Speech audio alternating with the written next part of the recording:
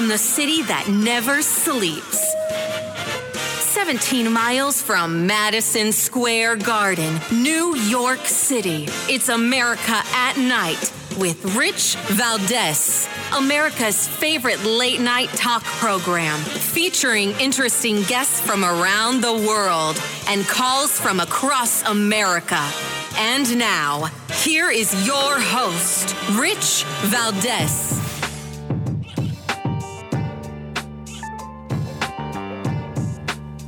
Hi there, good evening, and what's up, America? I am Rich Valdez, Valdez with an S, at Rich Valdez on all of the social media. Our telephone number, if you want to join our late night national town hall conversation, give us a call this Monday night, 833-482-5337, 833-4-VALDEZ. So Israel is under attack. You've got 11 Americans dead, 900 Israelis were killed thus far.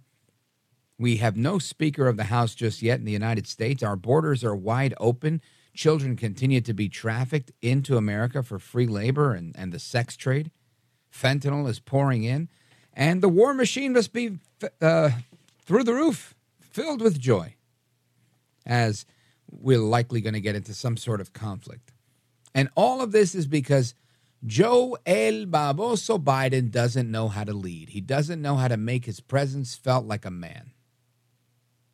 That's what's going on. Just like every big city in America is losing their local Target, their local big box store, Nordstrom, this one and that one. Stores are closing left and right because people are what they like to call shoplifting or mass shoplifting, but they're really flash mobs that are looting in broad daylight. That's happening because cops have been neutered and prosecutors are failing to prosecute crime. Pro-crime, progressive prosecutors that are coddling criminals. It's the exact same scenario as Joe Biden failing to lead as the commander-in-chief. Now, I know some of you are saying, no, Rich, it's not that. It's not the case at all. This isn't because Joe Biden is failing to lead. This is an orchestrated attempt to do what it might as well be. Whether it is or it isn't, the result remains the same. Right? We still have bedlam and chaos in American cities. Bedlam, chaos, and carnage in the Middle East. Yet Trump, El Trompito Donaldus Magnus, the 45th president of these United States, he's the bad guy. Right? He's still the bad guy. With 91 felony counts, 4 indictments, 2 impeachments, and 0 new wars in 4 years. Trump is the bad guy. Not Joe El Baboso Biden or his accomplice, Kamala Harris, the vice president of the United States. No.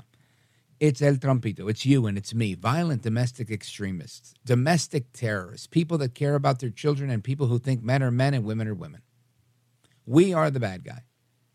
Not the corporations that are trying to tax you to death through different initiatives like the ESG initiative, people that are trying to make you mine in the ground in foreign countries for nickel, not nickel cadmium anymore. They don't really use that as much, but for lithium and for cobalt to create these rechargeable batteries that use more fossil fuels to get one of those batteries than it does to drive the car with gasoline in it. Unreal. This is where we are today. Everybody's going green. It seems like everybody's going crazy. This is the result of failed leadership. This is the result of a leadership vacuum. This is the result of somebody who just wants to feed the war machine or what they call the military-industrial complex because they need to do their thing. You know, it's interesting how El Trompito, as bad as he was, he figured out how to still feed the military-industrial complex without any major conflict. They beat him up for going to visit with Kim Jong-un. They beat him up for absolute everything. And again, this is not me on my soapbox to defend Trump. This is me on my soapbox to attack Joe Biden. This is me on my soapbox creating contrast between what can be, where you can still play politics, where billions and billions of dollars can still go to these savages in the military-industrial complex that never met a war they didn't love. You could still appease those people. Let them build their bombs and sell their guns and hold the line. Yet, here we are, not holding anything. Instead, Hamas is now holding little kids as hostages. I saw the most disturbing video over the weekend. I mean, horrible. You know, Oftentimes, when I was young and dumb, always trying to have some fun, I looked at things differently. Not that I'm an old man now, but, I have kids that are grown, and you look at things through a different prism. And I got to tell you, I see a video of a girl. She's, I don't know, somewhere between 12 and 18. At least that's what she looked like to me. Hard to tell because she was really banged up. I think she's wearing a black T-shirt and gray sweatpants, and they pull her out of some car or out of a crowd, and then they shove her in the back of a Jeep. Bunch of guys with guns, terrorists from Hamas. My presumption is that she is Israeli and that they're doing this because it's what they've been doing all weekend. Taking women, taking children, abusing them and killing them. This girl's pants are filled with blood. She's barefoot. They're dragging her. I mean, all I could think of was that's somebody's daughter. That's somebody's sister. Somebody's niece. That could be one of my children. And the feeling that you get in a moment like that, one of rage, one of sadness, one of empathy, one of disgust for what they're doing. It's a range of emotions, and it's difficult to process. It's difficult to imagine what it would be like to be in that situation. It's even more difficult to imagine what it's like to be in a country that's under attack. And yet, there's always two sides to every story, right? You go on the social media, and then you start seeing the pro-Palestinian side, saying that the Israelis are coming into the mosques and they're attacking people and replaying some older videos. And you've got other people saying, look, these people are fighting for their land. They've got nothing left. They got nothing but homemade rockets. They can't go against the Iron Dome. They can't go against the Israeli military. Their only chance to fight back for the land that they believe in, the land of their ancestors, is to kidnap little children. It's to kidnap young women. This is the only way they can defend themselves. And I like to think in the history of conflict, there's always somebody that does something shady like that. But in the history of conflict, men have typically squared off against men. Typically, right? In most major right now in Ukraine, are Ukrainian women and Russian women on the front lines battling each other? In the American Civil War, in the American Revolutionary War, World War I, World War II. Now, I'm not saying women have no place in the military and were not involved in these wars, because they were. But what I am saying is, since when is it okay, because you're out of options, to kidnap small children and women? It's never okay. It's absolutely disgusting. It's an absolute act of cowardice. Nobody respects that. It's never been okay to do that. So everybody that's out there with their flag and this and that, standing up for the Palestinian Authority, standing up for Hamas, standing up for Iran, who just got $6 trillion or billion, whatever that number was, $6 billion from the Biden administration as a refund in their sanctions, because, hey, why not? Right? Hey, why not? Everybody who's standing up for them, I send a big radio bleep you. You have no idea what you're doing. People are dying, and this is eventually going to continue to hurt our country. There's more to come. Straight ahead, don't move a muscle. I'm Rich Valdez. This is America at Night with Rich Valdez. Call now, 833-4VALDEZ. That's 833-482-5337. 833-4VALDEZ. That's Valdez with an S.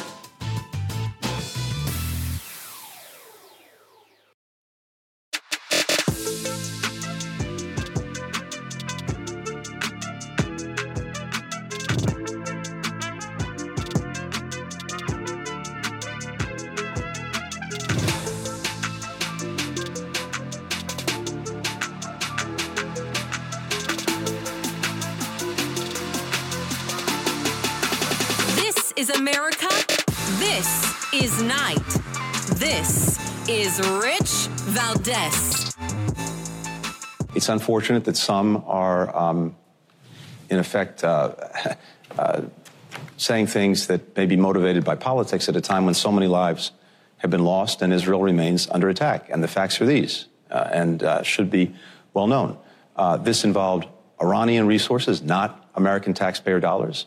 These were resources that Iran had acquired from the sale of its oil that were stuck in a bank, in this case in South Korea. They have always been entitled to use those funds under our law and under our sanctions for humanitarian purposes.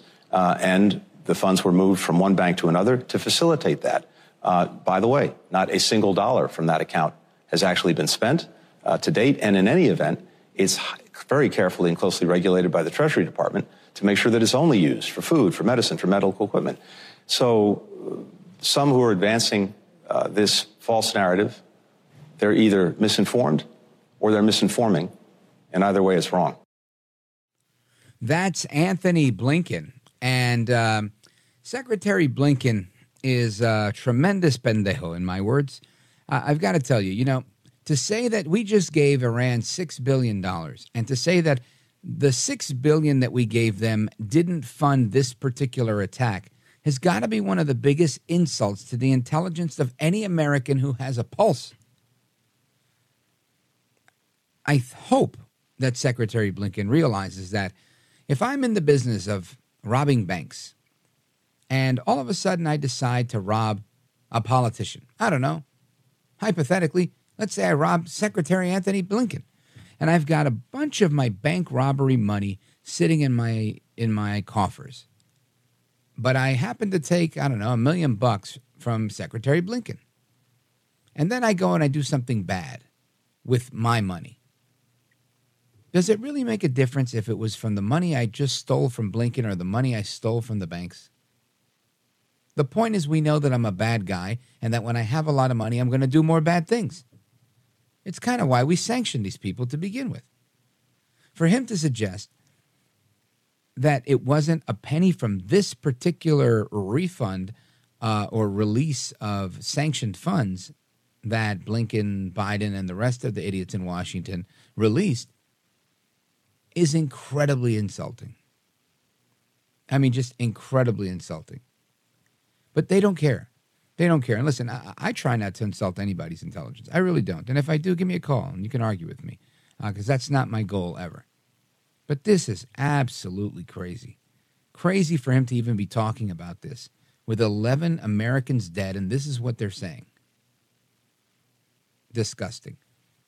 And it doesn't end. It's a cavalcade of responses from everybody. From everybody. MSNBC or NBC News, MSNBC. They've got Diana Boutou. She's a former spokesperson for the Palestinian Liberation Organization, the PLO. Remember Yasser Arafat? And she refuses to condemn Hamas threatening to execute hostages.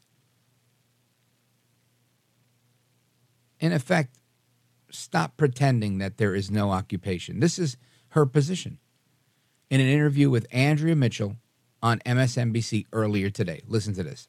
You have, grievances against Israel, and there has been violence on both sides over the years. But does that justify taking people out of their homes of all ages? We're not talking about military people. We're talking about civilians, children, and elderly people, men and women, and taking them into Gaza and threatening to execute them. Again, Andrea, I'm not the one who's doing this, so it shouldn't be me who's asked to comment on it. This isn't, I live in a totally different place. What I do want people to understand is what life in the Gaza Strip is like. The Gaza Strip now, more than 50% of the population is under the age of 18. So we're talking about children here. There are 2 million Palestinians living in the Gaza Strip who've been living under this brutal siege. I think that if we really want to move forward, it's not just a question of asking me whether there are condemnations or not, but asking ourselves, what is it that can be done? And simply ignoring it, pretending that there is no occupation, doesn't get us anywhere closer to actually making sure that people are able to live freely and in dignity and in peace and in security. Forgive my oversimplification here, Miss Boutou. But again, I'm just a kid from Brooklyn that lives in Jersey now and has a job where I speak on the radio. And all I can say is that if you have squatters, you don't get to go and steal people's children and kidnap women and then threaten to execute them. Now, perhaps That's rude. Perhaps I'm misstating the facts.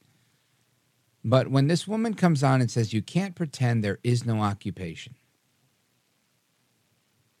when there was this whole Balfour Accord, which predates me for sure, I can't help but wonder and just say, look, sometimes people get a raw deal. I realize that. And I'm all for people defending themselves. I'm all for people going George Washington and fighting against the king. I really am. But George Washington wasn't taking people's kids. He wasn't kidnapping anybody. He wasn't killing women in the streets. He wasn't threatening to execute anybody as far as I know. They were fighting against the redcoats. Men versus men. And they fought for this land. They didn't just try to, do something bad and then go and hide in a school and use children as human shields. This isn't something you do in war. Nobody does that in war. And if you do, you're disgusting.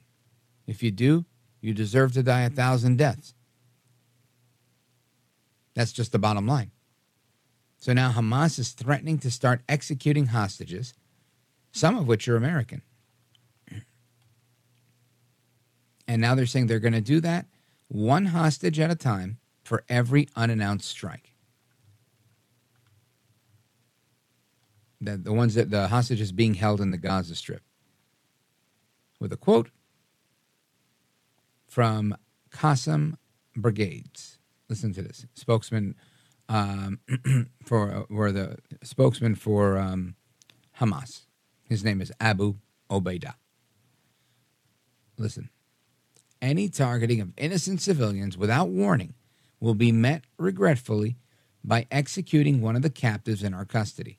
And we will be forced to broadcast this execution. And this is what they said in a statement to Al Jazeera. So look, we regret to inform you that if you send missiles our way, we are going to kill innocent people that we just kidnapped. Now, the warning from Hamas, horrible. It comes as the IDF, the Israeli Defense Forces, intensified their bombing of Gaza. And video that's coming out of there shows the sky lighting up like as a lightning storm. And this is all happening above Gaza. This according to this piece in The Messenger, the size of the area that they're referencing here is about the size of the city of Omaha, Nebraska, and has about 2 million people. It's considered one of the most densely populated places in the world. Now, of course, there are reports that there are Americans within those being held captive as hostages. And the State Department, of course, doesn't even say if that's true or not. They just said they're working to confirm the report. Thank you, Secretary Blinken. Thank you, every other pendejo in Washington. Absolutely unacceptable. I don't care. If you're a Democrat, you should be ashamed if you support this type of thing. If you're a Republican and you support this, you should be ashamed. If you're a Republican and think that this is all some wag the dog, feed the war machine type of deep state drama, false flag event, I say shame on you too. This is people that are taking advantage of American weakness. And I can assure you it's very real. We'll be right back. Afford Anything talks about how to avoid common pitfalls, how to refine your mental models, and how to think about how to think. Paula, while certainly you can mess up on $1 million a year, it is far less likely than it is on $30,000 a year. Right. I would meet wonderful people that were struggling with a budget that was super tight. It was 100% you need to make more money. Make smarter choices and build a better life. Afford Anything, wherever you listen.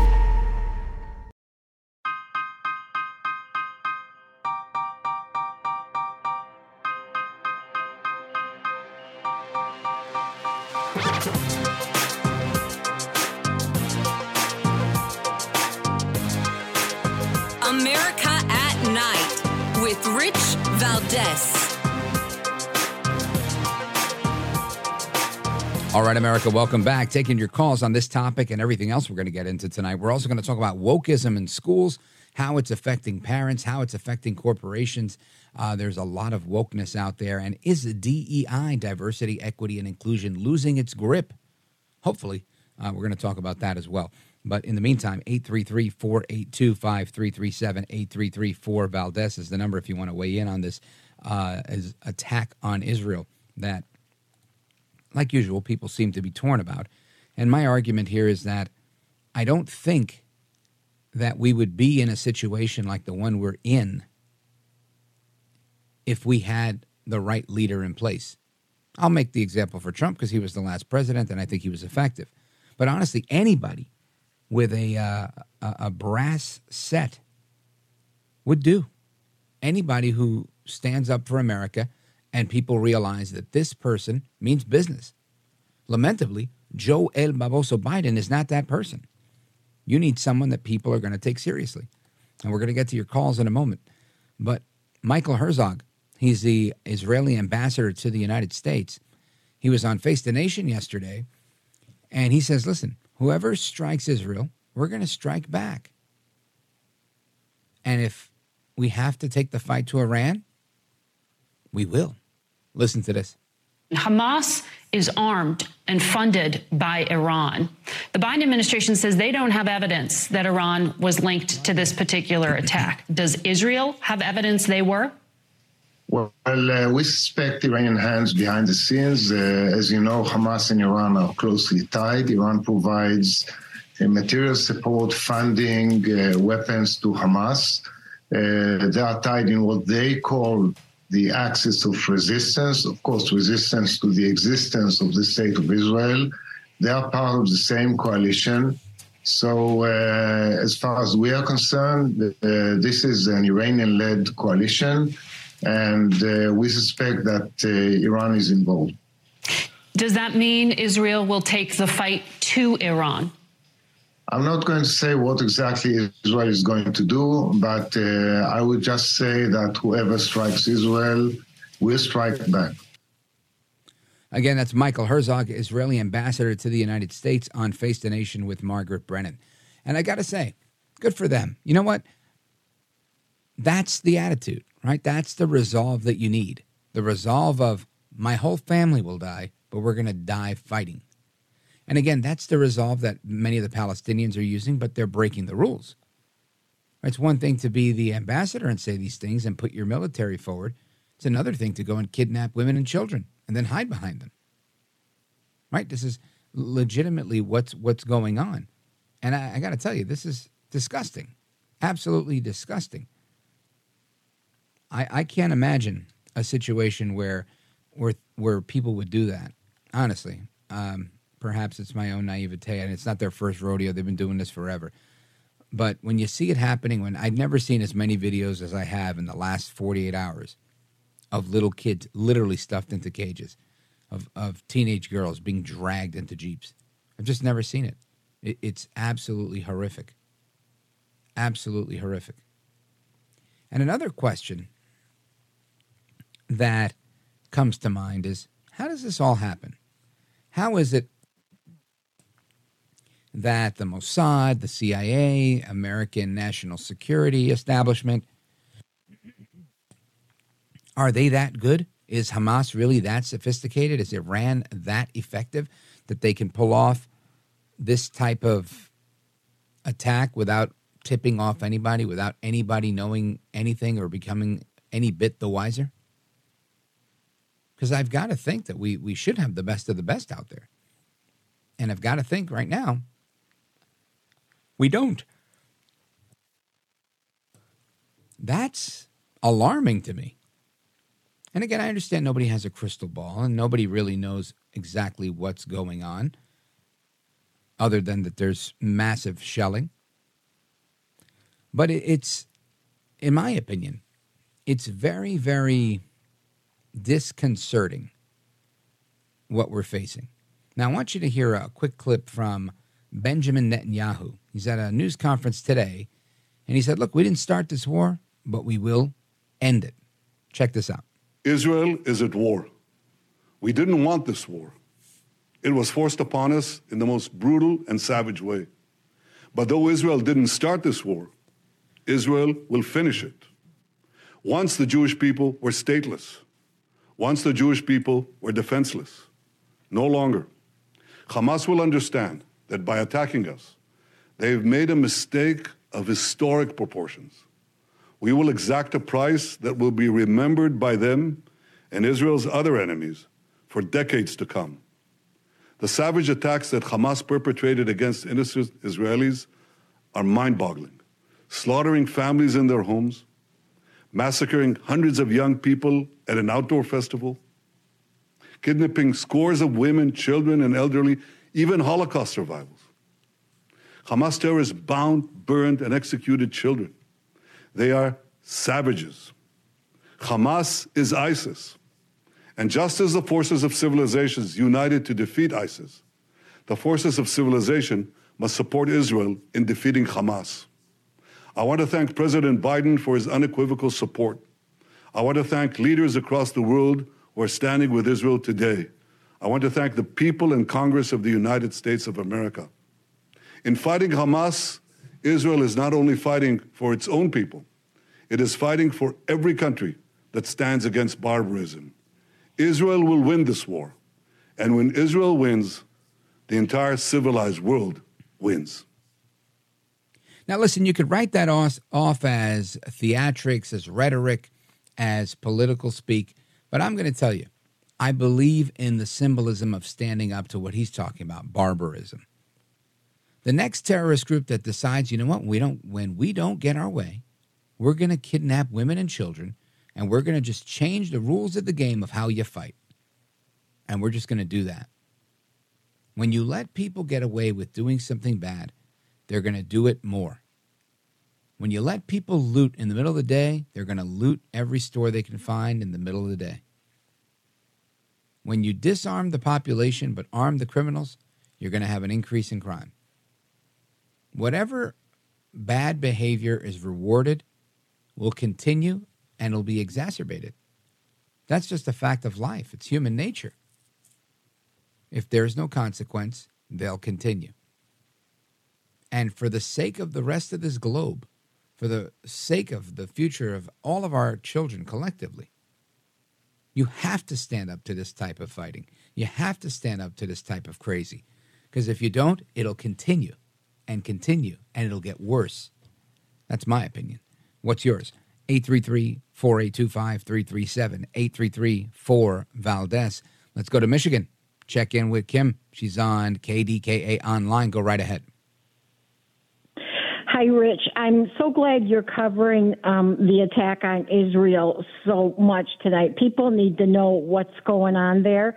And I hope, this is my opinion, but I hope that Benjamin Netanyahu blasts the Gaza Strip down to the ground and leaves nothing. And then I hope he drops a lot of bombs underground into the tunnel system they have under the Gaza Strip, because they would use those tunnels to periodically go under the fences in Israel and kill and kidnap and stuff people. So I stand with Bibi, and a lot of people here do, and I would fear what Bibi Netanyahu has to say, just as if President Trump said it. I would, if I were these bad people, the Hamas, I would fear what came out of Bibi or President Trump's mouth, because you can book on it. And I feel so sorry for these people. And I don't know. It's very upsetting that the Israeli people have to live in the neighborhood they're in and go through this. And they mind their own business. They're decent, hardworking people, and they have to go through something this awful. You know what I mean? I'm so glad you're covering it. Thank you, Kim. I appreciate it. And again, I cover it for the sake of what I just said. I think we have to pay attention to this stuff. If we don't pay attention to this stuff, it'll continue, and it'll be right at our front step. Eventually, this is how people are going to continue their modern warfare, by kidnapping kids and doing what they're doing. And in my opinion, it's already happening. And they're kidnapping these kids and they're bringing them across the border, and we're seeing it happen that way. So, folks, we're going to continue with your calls and the rest of our discussions. 833-482-5337, 833-4-VALDEZ.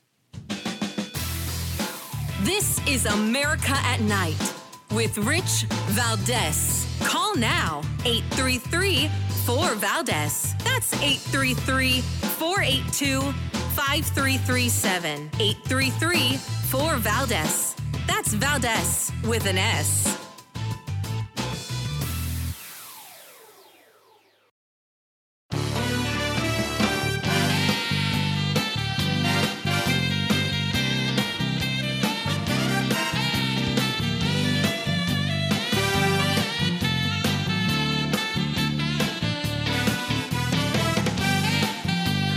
Is America at Night with Rich Valdez. All right, America, welcome back to the phones we go. Let's do it, 833-4-VALDEZ. Let's go to Robert, Charleston, South Carolina, WTMA. Go right ahead quickly. Yes, hi, good evening. I just wanted to say that I heard what Bibi Netanyahu said, and he is such a smart man. He hits the nail right on the head every time. He knows exactly what to say it and exactly how to say it. And I think God gave us a present of having him available at the time we needed him. He got back into office, and he's helping us to get back on track. And I have every confidence in him. He is so smart, and that's about all I have to say, really. Thank you, Robert. I appreciate it. And I think you're right. Just imagine the state of affairs in Israel had they not had a leader that was as experienced with dealing with this as Netanyahu. Now, I know there are people, critics of his. I had some work done on my house today, and believe it or not, I didn't bring it up, but the guy doing the work on my house, he says, and this Netanyahu, he had a bunch of controversy, and, this is a lot of this has to do with him because they don't like him. And I thought to myself, nobody goes and attacks and kills people because they don't like you. They do that because they want to kill people. That's number one, right? Number two is whether you like the guy or not, he's dealt with this and he knows how to deal with it. And I think as another person, when he says he's going to do something, this guy's going to die trying. And that's the type of resolve that you need, because when you have weak leadership, you have no leadership at all. Robert, thank you. Big shout out to WTMA, South Carolina. Let's swing it over to the East Coast and go to Schwenksville, Pennsylvania, WXDE. Check in with Sue. Go right ahead. You're on with Rich Valdez. Hey, Rich, first I want to thank you for your impassioned comments when you opened your show, because ever since I've seen this happening, I've been feeling the same way. I'm just heartsick over it. I can't even believe that it's terrible. And we have no leader. We have weakness in the White House, and this news that Iran helped them plan this. And then I don't know if you read about this John Malley guy who used to be our envoy to Iran. Oh, yeah. We had a whole big story on him on Friday. Yeah, and so that's another thing. And people say, okay, we had an intelligence failure, did we? Or were we really behind a lot of stuff? I really, the fact that they possibly have weapons from Afghanistan that we left behind, and then we had Biden having a barbecue last night, and then he was so tuckered out, he had to call a lib today by 11:30 in the day. I mean, he's having a nappy. I'm furious. I'm upset. I'm hurt. I feel for those people. When I saw that same video that you saw, I was sickened. It stopped me dead in my tracks. So I wanted to thank you for your comments, because that mirrors exactly, how I feel about it, and how cowardly to take people like that. And it's I'm holding my breath. Are the stars aligned some weird way? I don't know what's going on. It's crazy. There's some sort of eclipse coming. Maybe that's why everybody's freaking out. But I got to tell you, Sue, I think you're spot on, and it really is sad. I guess we've become accustomed to getting hit over the head with bad news domestically. The inflation number goes sky high, and then it comes down a hair, and Biden's throwing a party. You've got the border, and they built 20 miles of border wall, and Biden's like, they've twisted my arm, I got hairy legs, whatever the case is. And it's kind of laughable at times, even though it's a problem, but it's our problem. But when you start to see our problems spilling over, because they don't call the president the leader of the free world for nothing. And I don't mean Biden. I mean the president of the United States, whomever it is, whomever is the occupant of the Oval Office. There's a certain degree of commitment that goes with this job. And it's clear to me that Joe Biden has never even been able to abdicate that responsibility, because he's never taken on that mantle of responsibility. He's a disgrace, in my opinion. And I'm really, like you said, I'm hurt and I'm ashamed and I'm all sorts of things at the response that Biden and his administration or the lack of response or the lack of leadership or however we want to phrase it. Biden's absolutely terrible on this. Anyway, the rest of your calls and more straight ahead. Don't move a muscle. This is America at Night with Rich Valdez.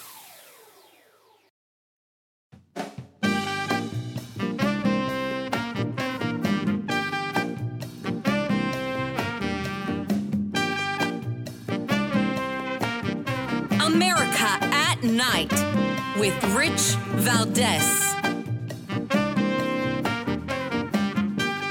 So Prime Minister Netanyahu says we have to go into Gaza right now. There's no time to negotiate. President Joe Barboso Biden says, I'm going to give a speech, Bibi. Don't worry, I'll give you a speech. What is it that Biden's doing? Lord only knows. Right? He's going to promise this. He's going to promise that. He's going to send them the smallest rockets we have. He's going to send them very few of the biggest ones we have. He's definitely not going to treat them like Ukraine because, of course, Biden's the one sending $6 billion to Iran, who's funding all sorts of drama. You know, it's funny, a week ago, not funny, but funny, not funny, haha. It's funny how Biden sends this money or, releases these sanctions back to Iran. And they're saying, look, no. And everybody's up in arms. Everybody's up in arms saying Iran is the number one state sponsor of terror in the globe. We had Brian Leib on the show, former executive director of Iranian Americans for Liberty. And he says, look, this is eventually going to make its way to an attack. Here we are. I don't know. That was 10 days ago? I mean, it doesn't take a rocket scientist. And that's not a slight on Brian Leib. I'm just saying he was spot on in his analysis. But it doesn't take a rocket scientist to know that when you have a parliament that opens up their session of parliament with chants of death to America and death to Israel, what else can you expect? Do we have that audio? I mean, take a second and listen to what it sounds like when they start parliament in Iran. Check this out.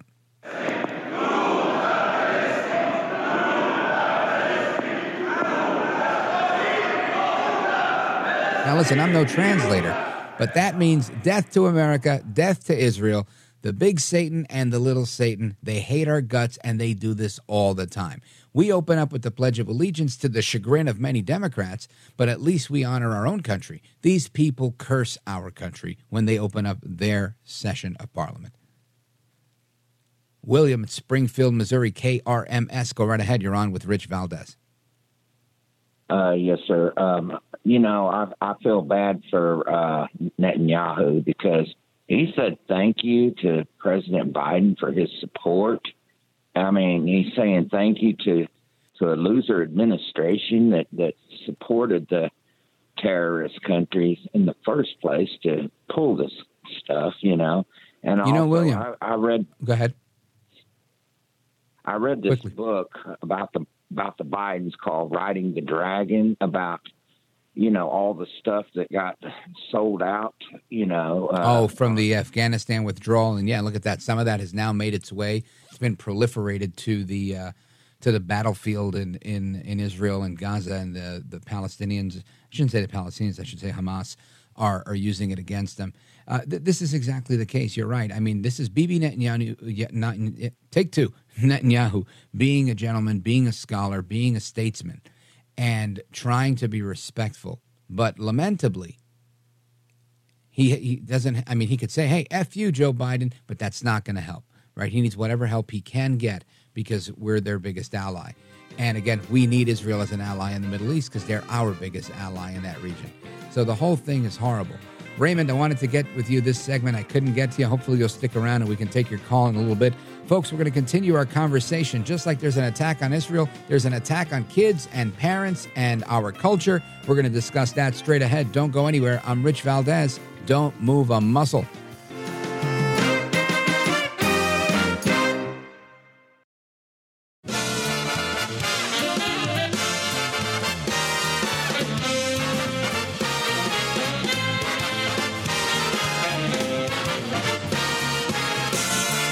Live from the city that never sleeps.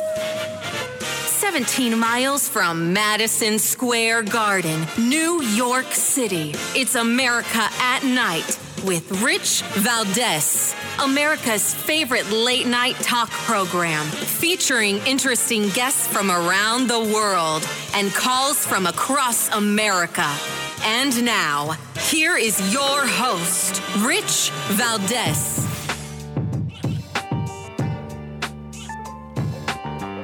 Hi there, good evening, and what's up, America? I am Rich Valdez, Valdez with an S, at Rich Valdez on all of the social media, your liberty-loving Latino amigo. Happy to be with you this Monday night as we discuss everything that's going on in America at night.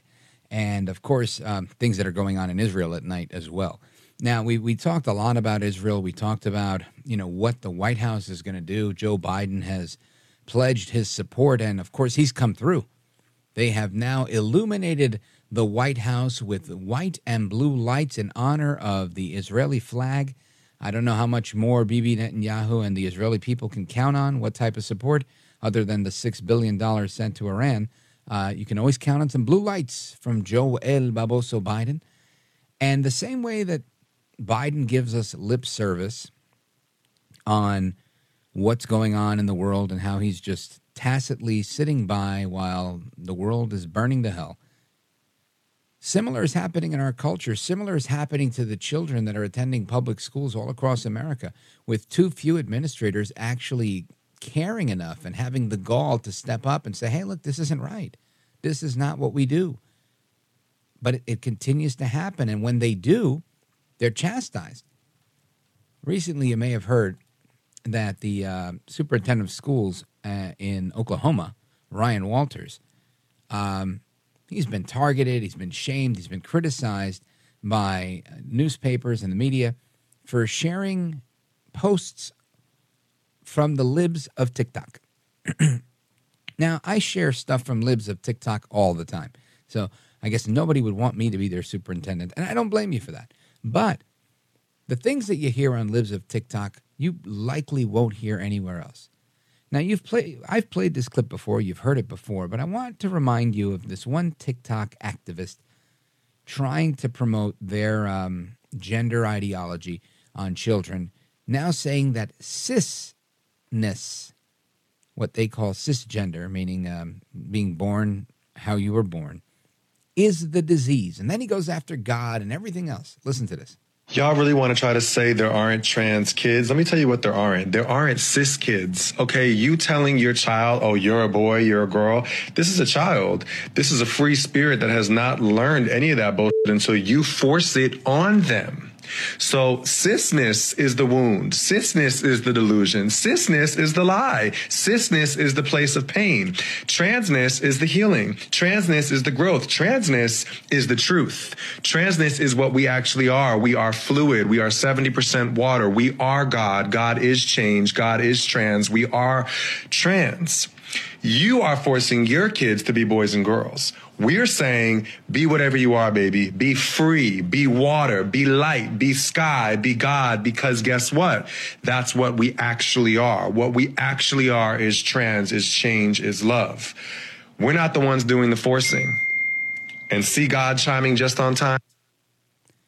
Again, this crazy TikTok activist, and I forget his name and whatever, we got to pray for a guy like this, right? Father, have mercy on this guy's soul. He doesn't know what he's doing. Saying that God is trans and that kids can be anything they want to be and that we are bad for forcing our male children to be boys and our female children to be girls. What a controversy. And then, the libs of TikTok founder, Chaya Raichik, she's been on this program. She's remarkable, in my opinion. And something that the Oklahoma State Superintendent of Schools, Ryan Walters, said got him in trouble. He said that Chaya Raichik has done more for transparency and accountability in schools than most elected office holders. And I got to say, I agree with that. There's so much. Listen, I am a school board member at a charter school in New Jersey, and I can tell you, I have seen this woman and everything she's put on her channel, on the libs of TikTok, on Instagram, on Twitter, wherever it is that you get your information, if you're following her information. And she's not adding commentary. There might be a caption occasionally, but she's giving you exactly what they're putting out. And I agree with the statement that the superintendent put out, and he's our guest right now. Superintendent Ryan Walters, welcome, sir. Well, I sure appreciate you having me on, and I appreciate the introduction. And, you know, it is amazing to watch the left literally blame those like Kaya, who is actually helping parents see what's going on in their schools by showing their own words. And yet you see the response of the left. They think that this can be completely hidden from parents. They're lashing out at those that are actually bringing transparency and accountability to our schools. And so I'm going to continue to stand with her and with what she's doing. And I'm going to continue to stand with parents, because ultimately this is what this is an assault on, are our parents. The godless left is normalizing mental illness. They're normalizing an abnormally high suicide rate, and they're normalizing the idea that parents don't have sovereignty over their children. Would you agree with that statement? Yes. What the left is trying to do is they're trying to drive to students the belief that there's, 27 genders, you're gender fluid. They're trying to break down the family unit. They're trying to pull kids away from their faith. And what you're seeing is that's why they're so hell-bent on driving parents from the process and from the conversation, because they know that a parent wouldn't want this to happen to their kid. They want to be involved in their child. They want their child to understand truth. They want their child to be able to learn through academic processes so that they can become a more well-rounded human and be able to go get a job and be able to have a family. But what you see is social engineering that's being orchestrated by the Biden administration, by radical left-wing groups funded by George Soros, and by our teachers' unions. These have all organized together a very strategic plan in order to create Democrat voters, and you're seeing it in schools across the country. And we have got to fight back and get these schools back under control. Mr. Superintendent Ryan Walters, I want to ask you, when you met with Kaya Raichik and made the statement that you did, that she's done more for transparency and accountability in schools than most elected office holders, what was the response that you got? So the response that I got were, first of all, in our state, the Democrats called for my impeachment and removal from office. Our local newspapers, our biggest newspapers, called for my resignation, said I was a danger to our schools, asked me to quit sharing her content, asked me to disassociate with her. And frankly, what this told me is exactly what we all knew to be true, which is she is an incredible, bringing light to the darkness. She is doing an incredible job taking on the radical left and showing what they're trying to push into our schools. And so, that's the reaction. They want me to not share her content. They want me to make an agreement not to share it anymore. And I've said, that's ridiculous. She is providing the transparency that our parents have so desired. And your attacks on her, frankly, the radical left attacking me, attacking her, it's an attack on parents. It's an attack on kids. They think that they own these kids. These bureaucrats, these left-wing ideologues believe that actually they are the ones who should determine what the kids hear, what the kids know, not parents. There shouldn't be transparency. And so it's just absolutely outrageous. But the left has just come unhinged here in Oklahoma, demanding my resignation. And that's definitely not going to happen. And good for you for standing up to that, because too many people have to. I was sharing earlier that I had some work done in my house today. And the guy doing the work, we were talking about a lot of things and about all the news of the day. And he was not in agreement with me on a lot of things. But when it came to this, we were in staunch agreement. And he said, listen, there's no negotiation from me. I refuse to play their game. He's a 57-year-old African-American guy. He said, I will not call a boy a girl. I will not call a man a woman. I won't play this game. And I was happy to hear that. And I feel, and he said, and there's not enough people stepping up and talking about it. And this is an interesting issue because it transcends what would normally be party lines in politics. I think anybody with a child, my Instagram, I get a lot of these direct messages on Instagram from moms that are otherwise pro-choice and pro this and pro that, and they're not conservative by any means. But when it gets to this issue, they're saying, this is crazy. I'm sending my little girl or my little boy to school, and I expect to get my little girl or my little boy back at the end of the day, a little bit smarter than I sent them, and not doing this. I think the problem lies where parents have kind of accepted the idea, I guess the pressure from the left, thinking that, listen, if my kid comes home and tells me that, little Susie wants to be little Bobby, then I have to respect her and have to help her through that because I love my child unconditionally. What do you say to a parent like that? So I think your assessment is spot on. So I was elected to this office, a statewide office. So I traveled around the state of Oklahoma, all 77 counties, and I'm a staunch proponent of school choice. I advocated for school choice. I advocated for rejection of the federal government's intrusion into our schools. And then I advocated for getting this woke nonsense out of schools, getting this transgenderism push on our kids out, getting the sexual content out of our schools. And I heard from Republicans, independents, and Democrats all over the state that said, listen, on that issue right there, we agree. I mean, what you see here is it's even radical for most in the Democrat Party, but the Democrat Party has been hijacked by the most radical elements we've seen in our society to want to push this nonsense on our kids. And the way that they've seen success is because of the bullying and targeting that they do towards anyone who speaks out against it. And I'm going to tell you, they come after you hard. They come after you with threats. They come after your family. They come after you on social media. They dox you. They do all of this to anyone. We've got school board officials here in the state that have spoken out on this issue as well with me. Oh my goodness, they show up at the board meetings, are yelling, screaming. They follow me around town, all of this stuff. They really try to be this small group that will just be so loud, so threatening, so obnoxious that most people go, look, I'm not going to deal with it. I don't want to deal with all this.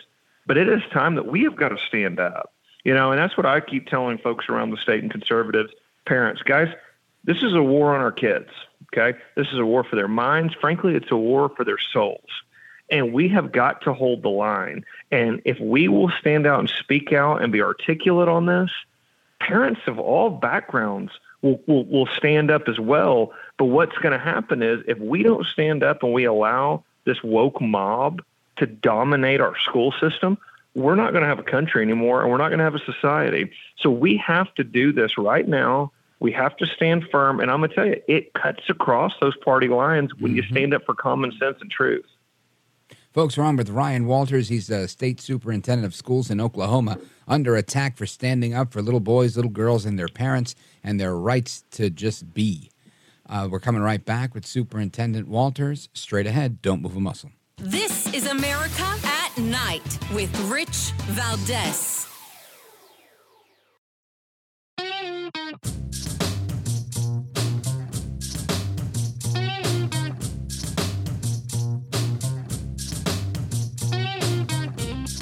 America at Night with Rich Valdez.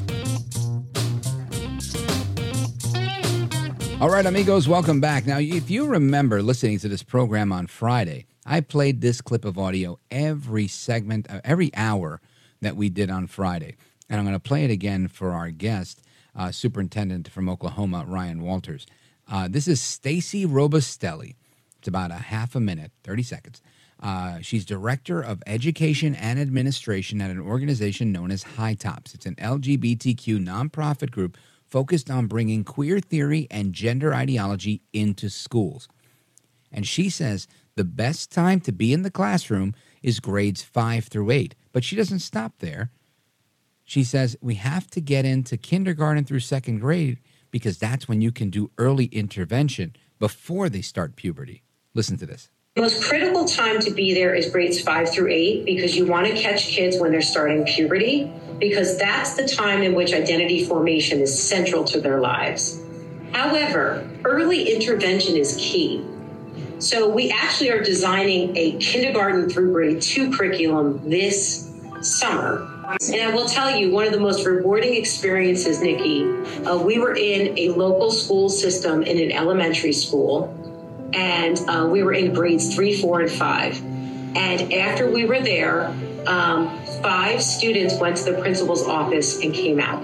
So we are really intentionally going into younger and younger grades. Superintendent Walters, welcome back. You heard this audio. How do you react to that? Yeah, this is every parent's worst nightmare. And, when I talk to parents, this is their biggest concern. When they're dropping their kids off at school, that they have a social justice warrior that is taking their kids and trying to get them to change their gender, getting them to become more sexual as a child, getting them to convert to a different type of sexuality. I mean, the reality is parents are mortified that these conversations are going on behind their backs. And when you see the continuing targeting of parents, the continuing fight against transparency in our schools, you see this is all part of a strategy from the far left. They literally want to create these overly sexualized young people. And it is dangerous. It is destroying the lives of young people by confusing them about gender fluidity, confusing them about sexual identity at young ages. And this is where we have to put an end to this. The far left is absolutely after your kids and parents. They told you forever, I've heard this for years. It's not really happening. Oh, what are you talking about? You conservatives are making this up. I hear about it every week. We continue to see here in Oklahoma, we discovered we have a drag queen running one of our elementary schools here in the state of Oklahoma. Wow. I have called for that person's resignation. And then guess what else we found out? That drag queen hired another drag queen to work as a teacher's assistant inside the school. And I'm sitting here, we're going to hold that school accountable. Parents are mortified. But again, we have heard from the mainstream media that this isn't going on. We've been told as conservatives, you guys are making this stuff up. It's not happening. Parents, they're telling you not to believe your eyes. It is happening all over the place. It's funny. Anybody listening to this program, and there's people from all over that listen, they're going to hear you saying it's the far left this and the far left that, and they're thinking to themselves, it's really the radical far right conservatives that want to jam Jesus down everybody's throat. Would you say that's a fair comparison? No, I think that's outrageous, and and this is what you've got to take a look at this from the perspective of what we have seen conservatives. What have conservatives asked for in their schools? What we have asked for is we want to return to a back to the basics. We've launched a back to the basics plan here in Oklahoma in our education system. What I want is reading, writing, arithmetic. I want real American history. That means focused on primary sources, what actually happened. Okay, and when you study that, guess what? You come away with the understanding of what made America great. You understand American exceptionalism, and you understand that there were Judeo-Christian values that were embedded in our country. That is history. That's what happened. We're not trying to indoctrinate. We're not trying to push anything. What we're trying to do is have kids see what made America great and follow the facts.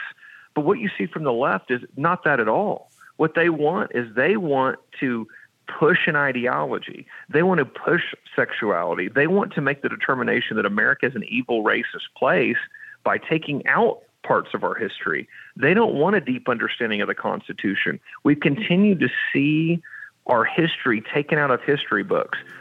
We're putting this back in our schools here in Oklahoma, and this needs to go on all over the country. Mr. Superintendent Ryan Walters, I want to thank you for being with us. You're a gentleman, a scholar, and a patriot. Keep up the good work, sir. Thank you so much for having me. I appreciate you very much. You bet. Godspeed. Folks, we continue our discussion on wokeness and how it's affecting corporations. Is it working? Is it not working? More to come straight ahead with Jonathan Butcher. Don't go anywhere.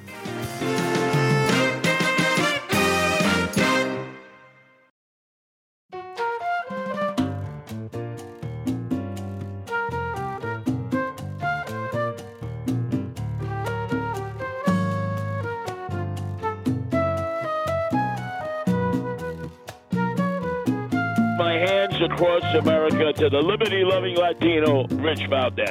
This is America at Night with Rich Valdez. All right, familia, welcome back. And I want to continue our discussion on how wokeism continues to affect our society. And I want to do it with none other than somebody I've affectionately nicknamed The Butch. Jonathan Butcher, he's the Will Skillman Senior Research Fellow in Education Policy at the Center for Education Policy at the Heritage Foundation. Jonathan Butcher, welcome, sir. Thank you. Great to be with you. All right. So let's dig in here because this is an interesting topic. We hear about it often, but the take on this one is that or the question I should say is diversity, equity, and inclusion losing its hold on college campuses? And I would love to hear a resounding yes. I don't know what the answer is. What say you, Jonathan Butcher? I absolutely think that it is. I mean, I think a couple of years ago, people were afraid to question the idea that they should have to sit through some sort of training at their workplace telling them that they were guilty of oppression just because of the color of their skin. But now people are not afraid to say that anymore. Corporations are increasingly getting rid of chief diversity officers. They're taking them off the payroll. They're also not talking about them during earnings calls. They're not talking about DEI during earnings calls. And that may sound like a small thing, but that's a sign of what a company's priorities are. And the decline, as noted by the Wall Street Journal, has been pretty significant over the past year. I think what we are discovering is that people aren't afraid anymore to stand up and say, hey, wait a minute. It is racist to say that I am guilty of doing something committed by someone in a prior generation just because they share the same skin color with me. It's not fair to tell me that I have some sort of inherent bias that I can't control, or that just because I say something that might have an offensive effect, right, on somebody, that I'm committing some sort of microaggression, right? I mean, I think people need to grow up and act like adults, and I think they are. Hopefully. One can only hope. Now, do you think that this is happening because people are pushing back, the corporations are realizing this wasn't a good idea, or perhaps they said, look, we're going to put these DEI officers in place because in May of 2020, the world is a mess and we have to be socially responsible. And in the wake of that, they say, all right, look, the bubble has burst. Less people are subscribing to the woke agenda, so we're going to let it dissipate. It wasn't really that they were pushing it. They were just trying to play the role so that they wouldn't come under heat from guys like Sharpton or whatever, or some combination thereof. Well, I think that what they've discovered is that DEI was hollow to begin with, right? The original meanings of these words, right? Diversity, equity, and inclusion, they used to mean, right, a plurality of ideas. It used to mean that people were equal under the law. We used to call that equality. And inclusion used to mean that you would include somebody regardless of their skin color, that you would treat them as an equal, and that you wouldn't question whether or not they had some sort of inherent or systemic bias that they were bringing to any sort of corporate function or, say, a university setting. But all of that's been twisted, and really it's been twisted by critical race theory since the 1960s. Even though critical race theory is a child of the late 80s, early 90s, the core elements of Marxism and systemic oppression were evident in the 1960s, coming out of what was known as critical theory, and then it became critical legal theory. There were different offshoots of feminism that sort of borrowed from Marxism, this idea that that the world is sort of a zero-sum game between oppressed and oppressors. So this concept of DEI was even alive back then, that you had to treat people differently, and that their experience and the systems of oppression around us mattered more than individual behavior. And that's really what it comes down to, right? DEI removes from individuals a culpability or a responsibility for their choices and their decisions. We're really just, according to DEI, we're just acting according to the systemic oppression that's happening around us. But look, what we are seeing today in universities is that governors in places like Florida and Texas are saying these departments, these DEI offices, have no place on our universities. They will not be spreading their bigotry and dogma on college campuses, so they're defunding them. They're saying you cannot use public money to pay for these anymore. You had the Supreme Court decision earlier this year, the Students for Fair Admission cases, that basically Supreme Court issued a warning and said, look, if we're going to eliminate discrimination anywhere, we have to do it everywhere. Jonathan Butcher, straight ahead, I want you to stick with us. I want to get your take on whether DEI has just been replaced with the LGBTQ movement on college campuses. Folks, stick with us. We're on with Jonathan Butcher from the Heritage Foundation. He's got an amazing book that you should definitely check out. It's called Splintered: Critical Race Theory and the Progressive War on Truth. Make sure you grab a copy or two. And again, our phone number, if you want to join in the conversation, 833-482-5337, 833-4-VALDEZ. This is America at Night with Rich Valdez.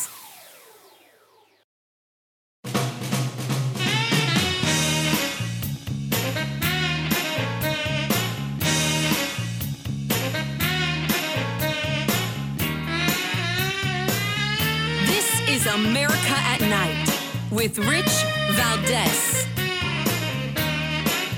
So the United States has awarded more than $4.1 billion in grants for LGBTQ and transgender initiatives across the world, not just in the United States. This is a piece in the Epoch Times. And I've got to say, this is, disappointing but not surprising.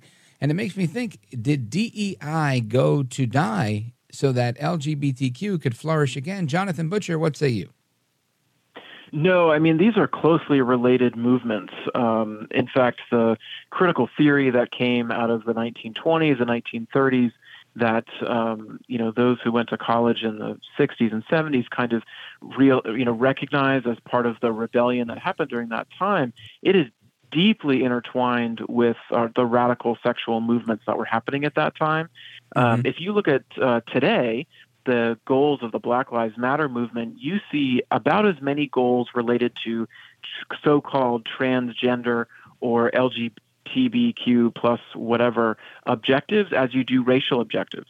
I mean, these two movements are both based around the same kinds of ideas about disrupting culture and society, about undermining traditional family values, as they are about racial issues.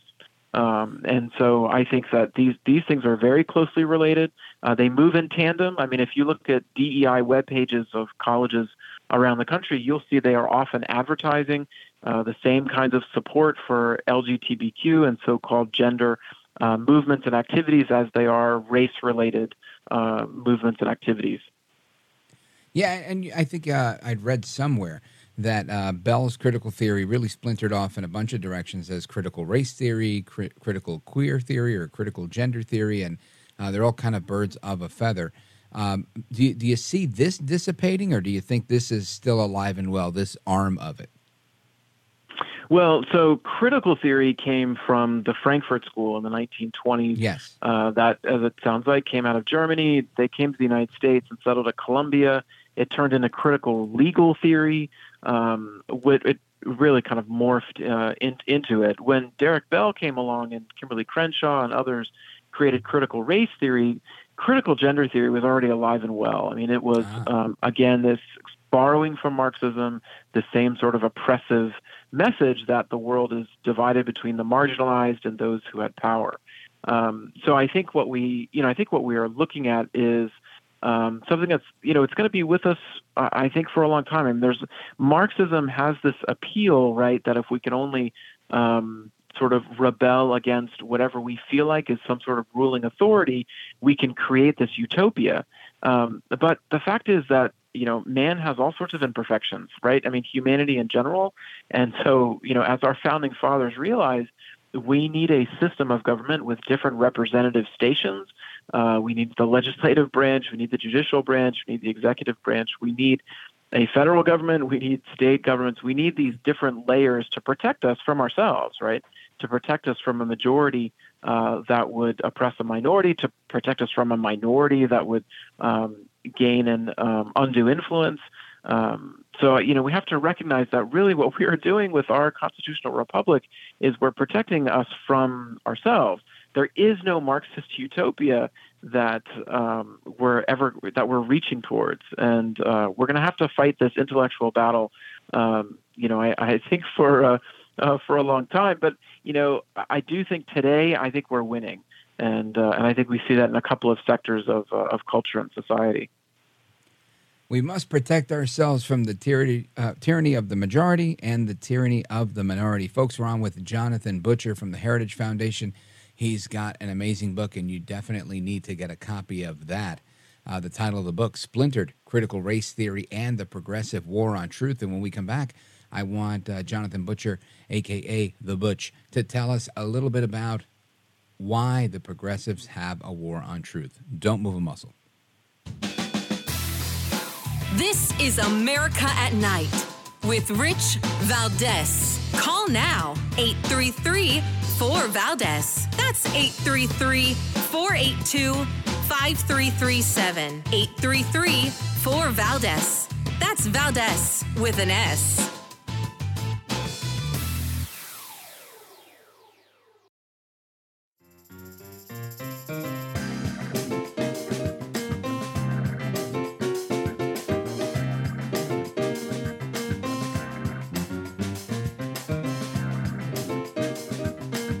I want to listen to you, Rich, all the time. America at Night with Rich Valdez. All right, folks, welcome back. We're on with Jonathan Butcher. He's a Will Skillman Research Fellow in Education Policy at the Heritage Foundation, and he is also the author of the book. Where did it go? Hold on a second. Don't go anywhere. I'll give you the book in a minute. But I want to remind you that he's got an excellent article, and the article that I'm looking at is North Carolina Families Win with Passage of Universal Education Choice Eligibility. Brand new law, big victory, I think the 9th or 10th big victory lately on school choice. Again, we're on with Jonathan Butcher. He's the author of Splintered, Critical Race Theory and the Progressive War on Truth. And before we learn about why the progressives have a war on truth, Jonathan Butcher, would you tell us a little bit about the significance of this win? Sure. So North Carolina is now the 9th state in the United States that has a universal school choice program. It's a school choice program that will be available to every child in the state. Many school choice programs have been enacted just in the past 2 years especially. This year we saw Iowa, Utah, Oklahoma, to name just a few, Arkansas, all adopt provisions that allow children to apply for either a scholarship or an account-style scholarship that would allow them to choose how and where they learn. So it's not just a private school anymore. I mean, they can pick a personal tutor, they can find a education therapist, they can buy online classes. I mean, the variety is just a new phase of the school choice movement today, because it's not just about finding a place. It's really about a whole experience that parents can create.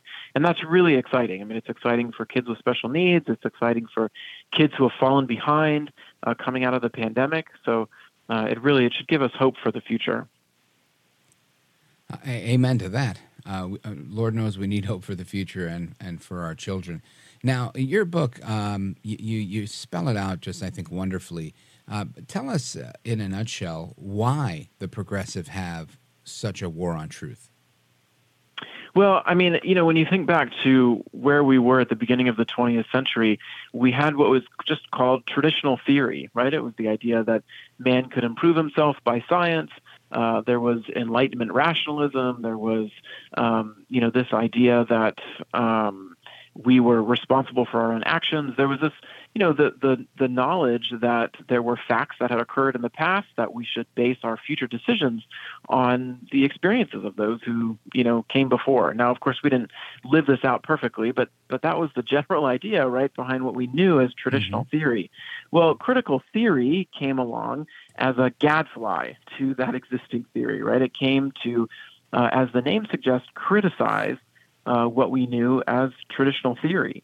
And that it took the notion that there are objective facts that we can use to make decisions in the future, and it sort of discarded that.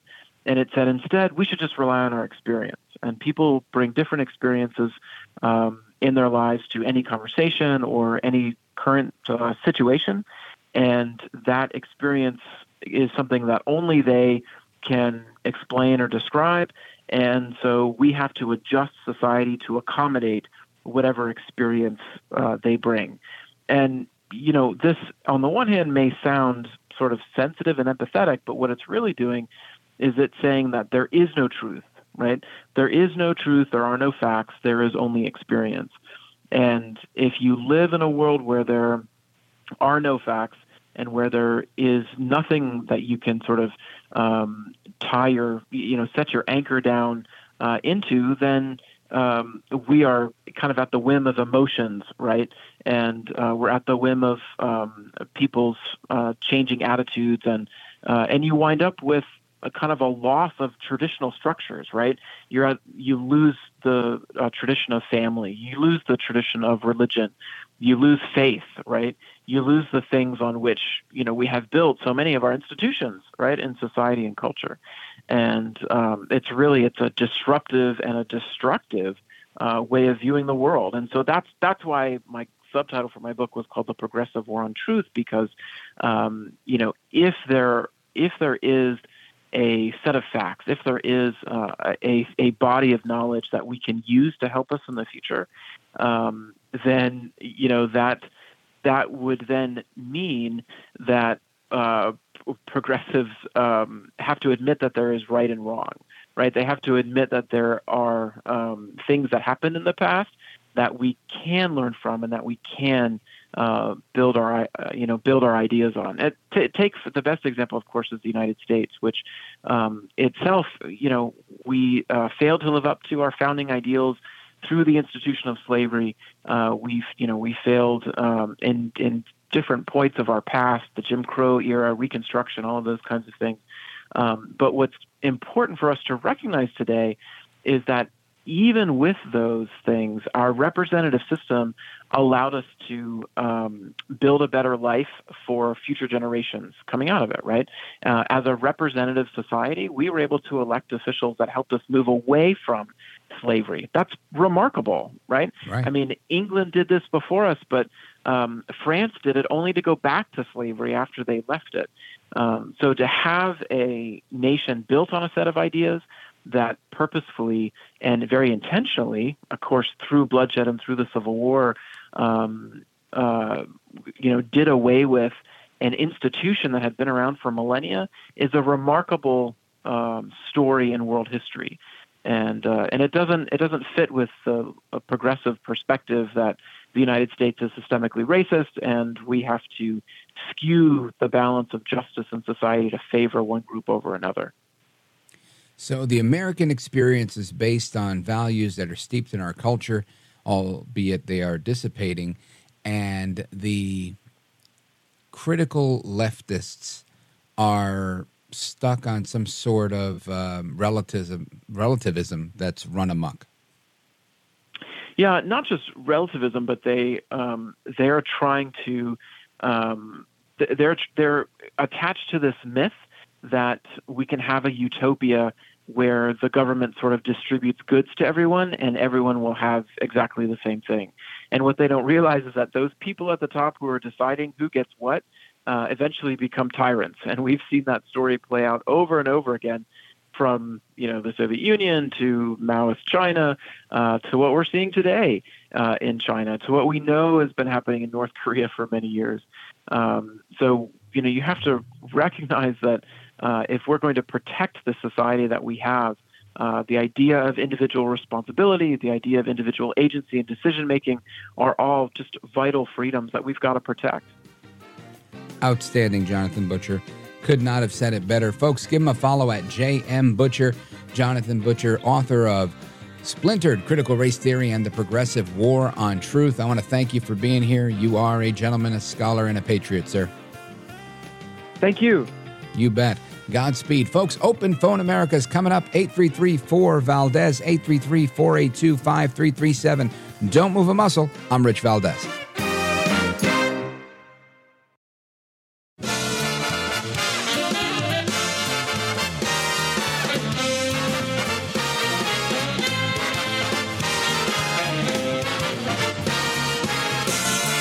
Live from the city that never sleeps.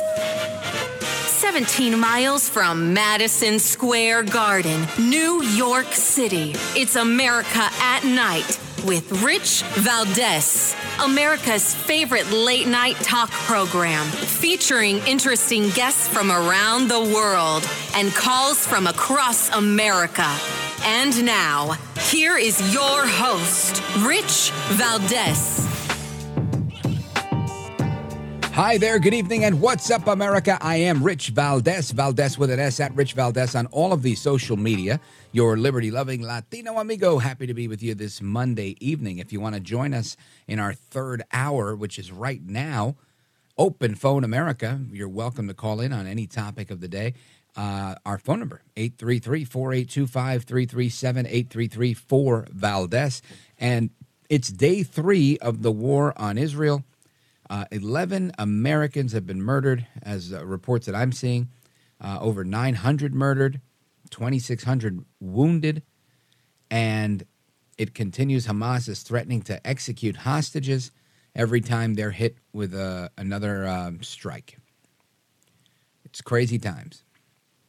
And, of course, some people are defending the fact that Hamas is kidnapping women, kidnapping children, just brutalizing people. I saw one video of young, what appeared to be, based on the caption on social media, so I'm not sure how reliable it is, but I saw a video of what appeared to be young Palestinian children with young Israeli boys in the middle of like a circle, and they were taunting them. I think one of them had a stick in his hand, and the Israeli boy was handcuffed.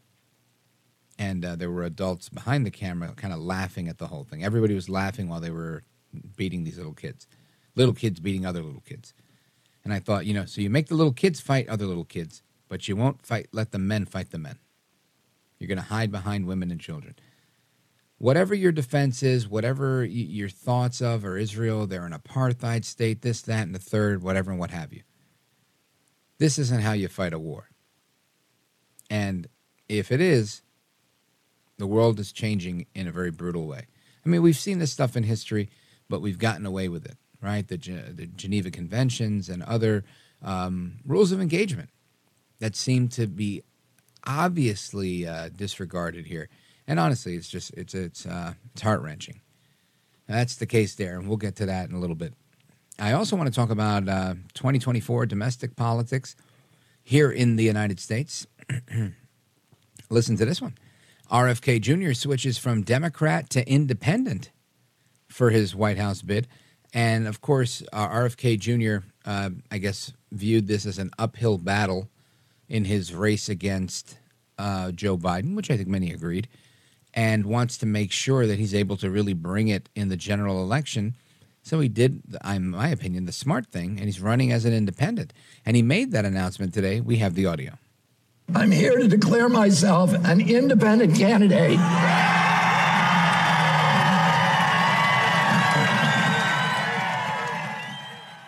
And, of course, the crowd is cheering and going on, and that goes on for a little bit. And RFK Jr. wasn't done. He continued. But to do that, I must first declare my own independence. Independence from the Democratic Party.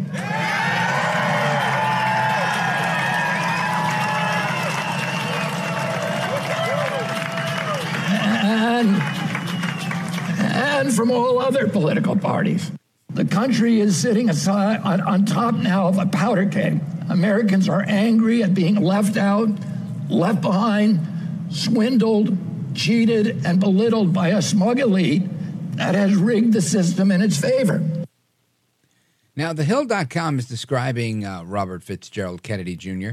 as a lawyer and proud vaccine skeptic who's formerly rivaled Biden and is now going on an independent run with just over a year until Election Day, with hopes of being like a splinter candidate, right? A Ross Perot of sorts. And I think I saw the video, and I can tell you I haven't really followed RFK Jr. that much. We invited him on the show. He hasn't accepted that invitation. When he does, you'll hear from him. But until then, all I can say is I only know what I've seen in the media. And I can tell you that I think he probably amassed one of the biggest crowds I've seen for, in comparison to his former opponent, Joe Biden, ever. I've never seen so many people get together for Joe Biden, but there was quite a few people in the crowd.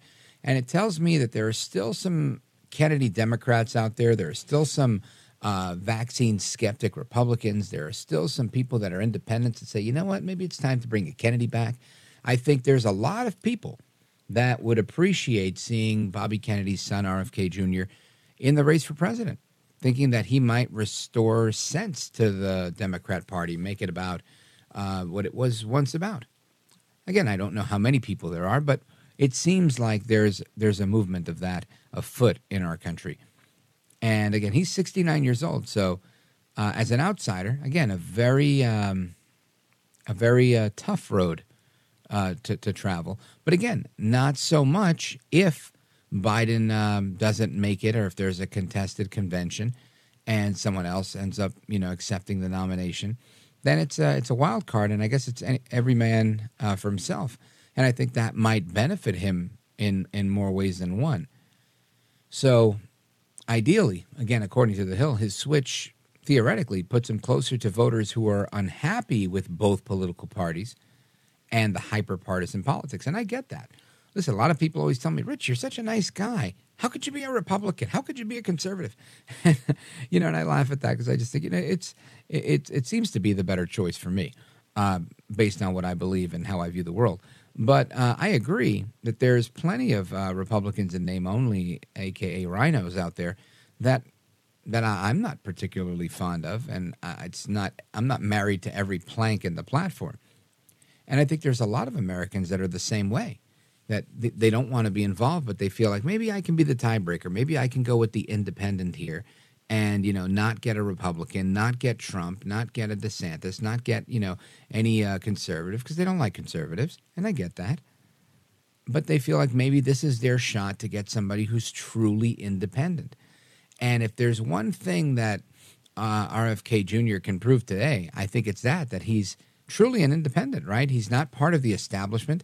He's not part of the radical left that, in my opinion, has really influenced and continues to influence the Democrat Party as we know it today. He's not part of that crew. He's not a conservative Republican by any means. I used to listen to his show just for like my own comic relief, right? He had a radio show on Air America, WLIB, W Liberal, in New York City. And for years, I would switch on his station, and then they moved to 1600 on the dial, and I would listen. And I thought, while he was a good broadcaster, despite whatever vocal ailment he has, I think he was an interesting person to listen to when he had something interesting to say. But for the most part, I think that the show wasn't that great from a radio perspective. It wasn't something I could listen to for the entirety of the show, and a lot of radio isn't, including myself. A lot of people just take bits and pieces because of their schedule, or they can only handle so much of one person. I get that. But I can tell you it wasn't great radio, but he is a good broadcaster, and he's effective at communicating his message. And I'm really curious to see if more and more Americans, undeclared, independents, start to gravitate toward him in this independent run.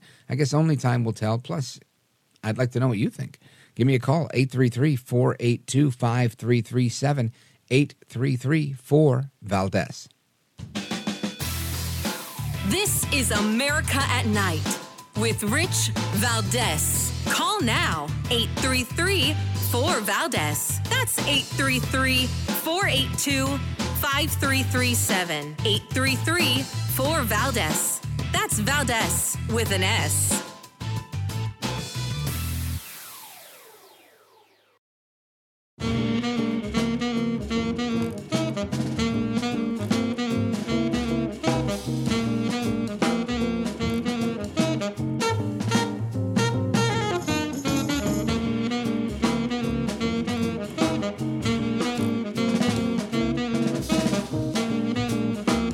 He's brown, he's bald, and he's breaking it down. It's America at Night with Rich Valdez. Call now, 833-4-VALDEZ. That's 833-482-5337. 833-4-VALDEZ. That's Valdez with an S. All right, my America at Night amigos. We're coming right back to your calls momentarily. But first, I want to go over a couple of things, right? Because, last month, well, first of all, when they open parliament in Iran, they start with this chant of death to America, death to Israel, death to the big Satan, death to the little Satan. And they chant this with all of their passion, all of their vigor, because they absolutely hate the United States and they absolutely hate Israel. If they had it their way, they would wipe them right off the face of the earth. And I think they're trying to do that in so much as this attack and everything else that they're trying to do. However, it's proving to be difficult for them. That's why they're resorting to these tactics, because they're cowards that want to kidnap women and children, put them in cages, rape them, do whatever it is that they're doing. And I say that because, again, I saw the one woman that was seemingly bleeding from that area of her body in the one video that I saw, the first video I saw, which is absolutely horrific. And can't even say she's a woman with any certitude. She might be a teenage girl, for all I know. But absolutely sickening and horrifying.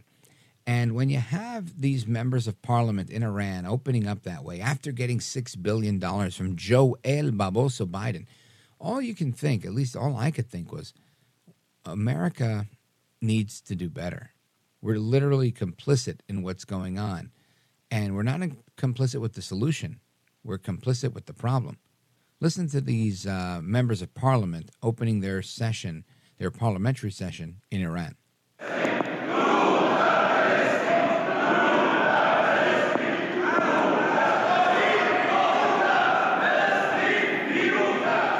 You can hear the vitriol in their chanting in unison, death to America, death to Israel. They absolutely can't stand our country. And listen, that's their prerogative to do so, whether they want to stand us or not. But you can't go kidnapping women and children just because you don't like a couple of different people. I mean, you just can't do it. It's not acceptable. And anybody who's saying, well, what other choice did they have? You're a coward too. You just don't do that. And when you have the president of Iran, this is what, a month ago?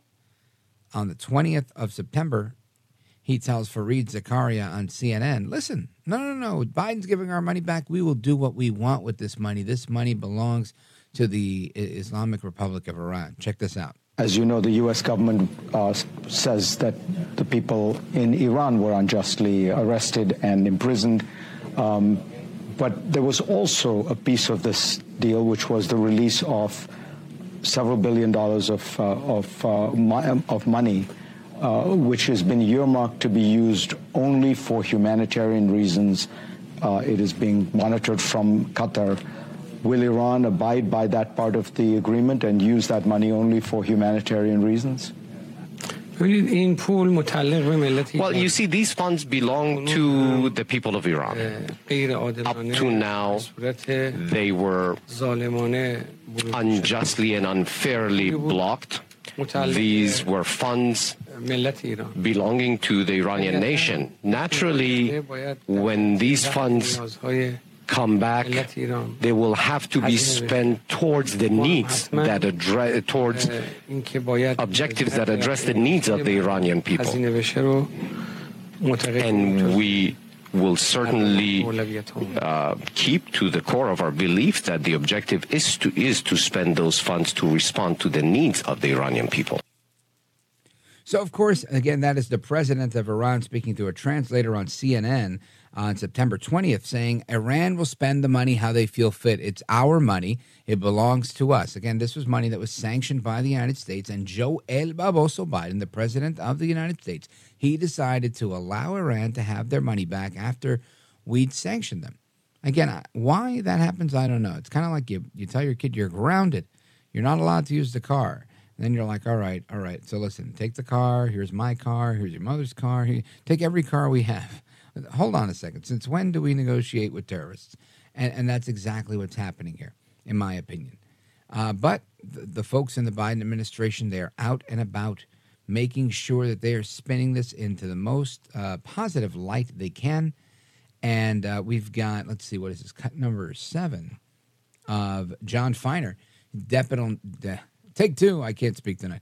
Deputy National Security Advisor speaking on Fox News Sunday saying, look, not a single dollar from the Iran hostage deal was spent on Hamas and their most recent attack. Listen to this. Look, we've been quite clear that we just have a fundamentally different view of this situation and that we believe those criticisms are not well-founded and frankly inaccurate. Any implication that money that has not yet been spent, not a single dollar of that money has yet been spent, it had any role in the attacks that took place, in planning them, in equipping the parties that conducted them, just frankly doesn't make any sense. And as we've been clear, that money can only be spent on humanitarian items, on food, on agricultural products, on medicine, that sort of thing. We're going to be watching that very closely as well.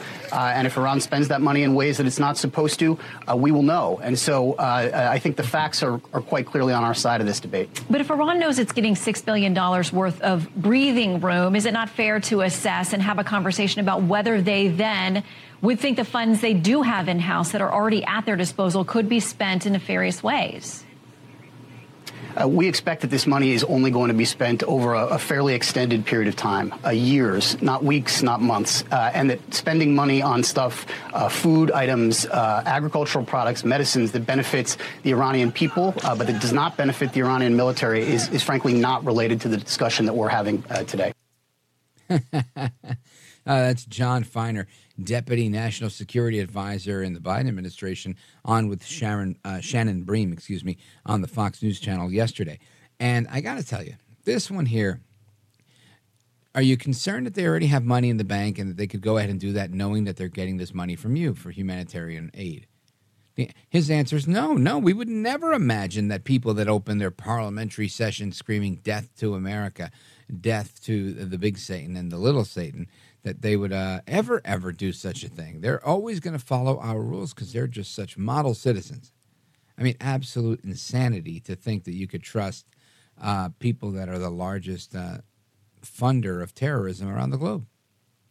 I mean, is it just me? I don't understand. I've got to tell you, I think it's absolutely crazy. Something else that I think is absolutely crazy is the fact that they're using children as human shields. Now, this is very disheartening.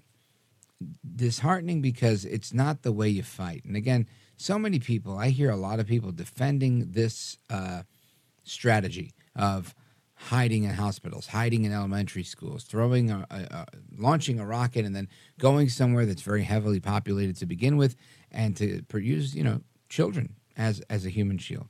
Absolutely unacceptable in my opinion. But that's where we are. So, folks, I just want to give you the phone number again because I won't have time in this segment to get to your calls, but I will momentarily. 833-482-5337 is the phone number.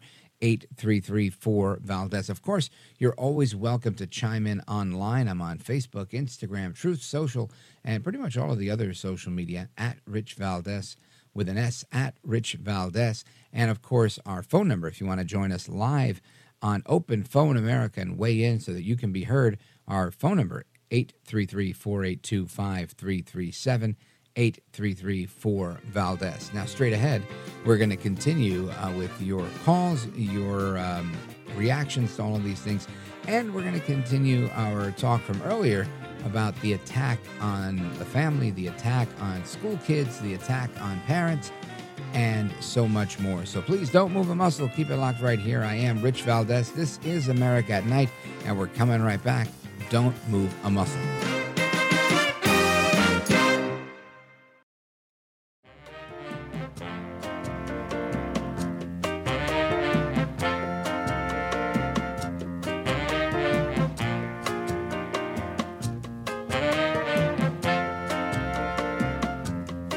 Congratulations on just an amazing show.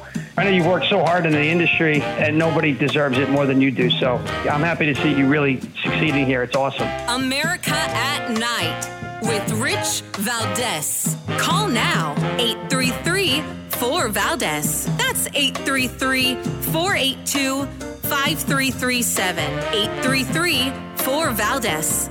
That's Valdez with an S. So while I am sad and trying to cope, I'll be honest, I am angry. I am angry with the world that allowed the dehumanization of Israelis and sanitized the terrorism of Hamas. I must say, I love this show and I love this network, but I've got to ask, who is writing the scripts? Hamas, the people who did this, they are not fighters, Jonathan. They are not militants, and I'm looking right at the camera. They are terrorists. All right, so that is the head of the ADL, what is that? The Anti-Defamation League, Jonathan Greenblatt, and getting ripped over MSNBC, or ripping MSNBC, over calling Hamas terrorists fighters, asking who's actually writing the scripts. And, of course, where is Joe El Baboso Biden when you need him?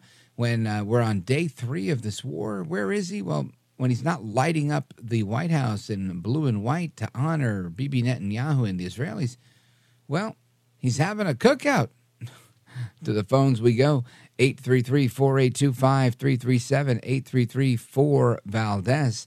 Let's go to undisclosed location near Morehead City, North Carolina, WTKF, and check in with Matt.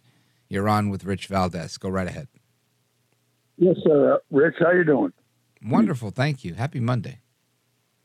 You too. Actually, 80 miles north of Morehead City. Who cares?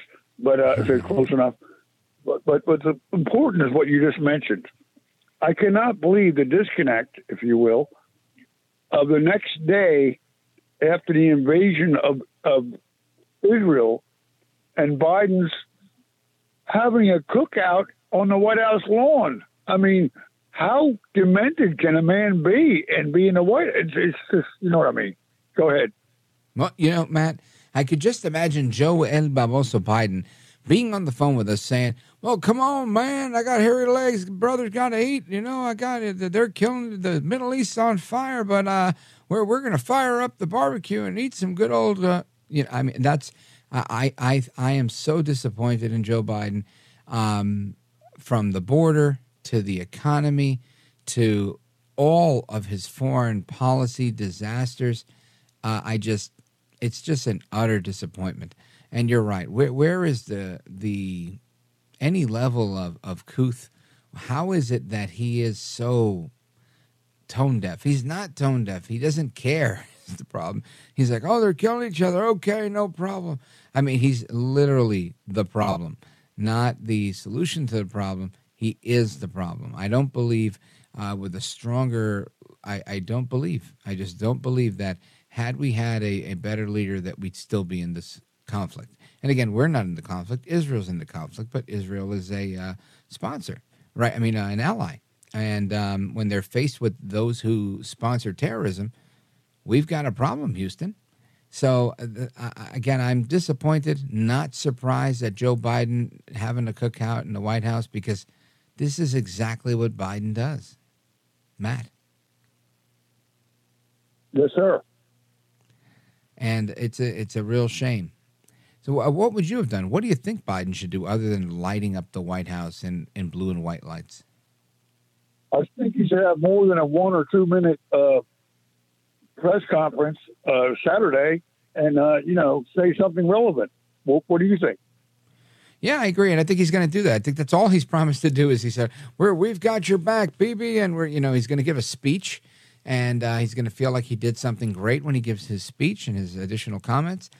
But ultimately, what I think he should do what Trump would have done, which is immediately come to the assistance of Ukraine and make a strong statement and say, listen, the United States is fully prepared to defend our ally in the Middle East, because the only reason they did this, see, and this is the problem, right? If you're walking down the street with your wife and somebody right in front of you decides to make a pass at her or say something disrespectful to her, clearly it's disrespect to you because they didn't respect you enough to make that statement or to make that statement. Well, I think it's the same thing here. When you know you have an ally of the United States and you go ahead and you flex on that ally, it's because you don't respect the strength or the resolve of the United States. And I think that's exactly what we see here, and it's lamentable. And it's disappointing. But sadly, it's not surprising. Matt, thank you for the call. I appreciate it. We're going to get to the rest of your calls and more straight ahead. Again, the phone number, 833-482-5337, 833-4-VALDEZ. This is America at Night with Rich Valdez. Call now, 833 833-4VALDEZ. That's 833-482-5337. 833-4VALDEZ. That's Valdez with an S.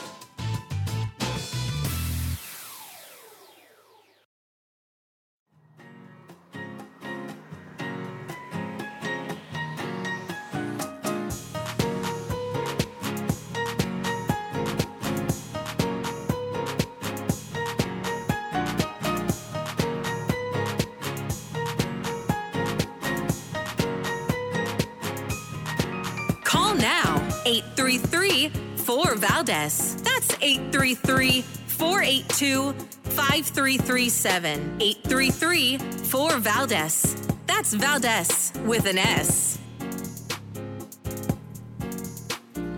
So in the latest edition of Who Can We Blame and How Do We Blame the Good Guys, Tim Ballard, the real-life inspiration for that movie, The Sound of Freedom, is now being sued by 5 women who claim that they went undercover with him and posed as his girlfriend or wife, and that to maintain their cover, he and they made it look like they were a couple, engaging in everything short of penetration in various stages of dress.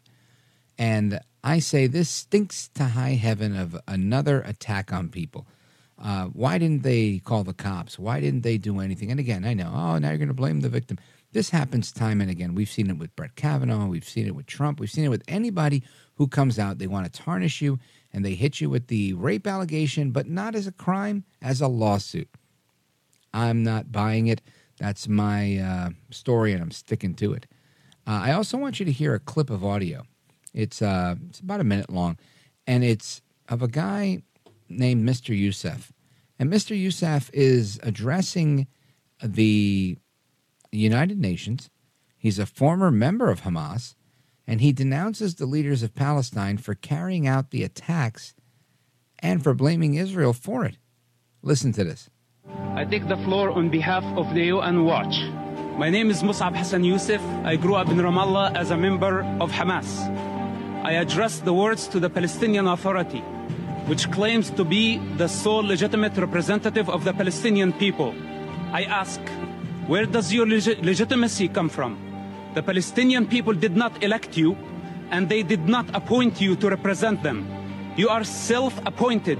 Your accountability is not to your own people. This is evidenced by your own total violation for their human rights. In fact, the Palestinian individual and their human development is the least of your concerns.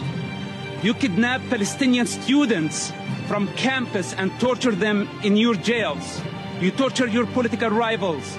The suffering of the Palestinian people is the outcome of your selfish political interest. You are the greatest enemy of the Palestinian people. If Israel did not exist, you would have no one to blame. Take responsibility for the outcome of your own actions.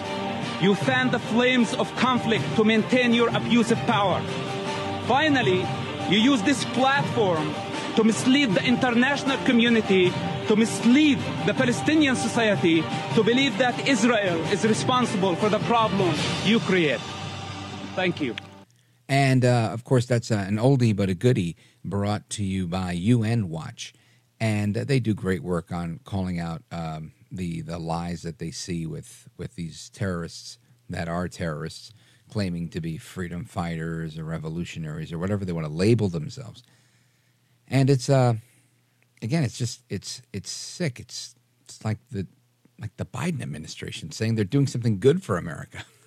I mean, it's a warped sense of reality. It's like living in bizarro world. Let's get to your calls. 833-482-5337, 833-4VALDEZ. Let's go to Allison, Portland, Maine, WLOB. Go right ahead.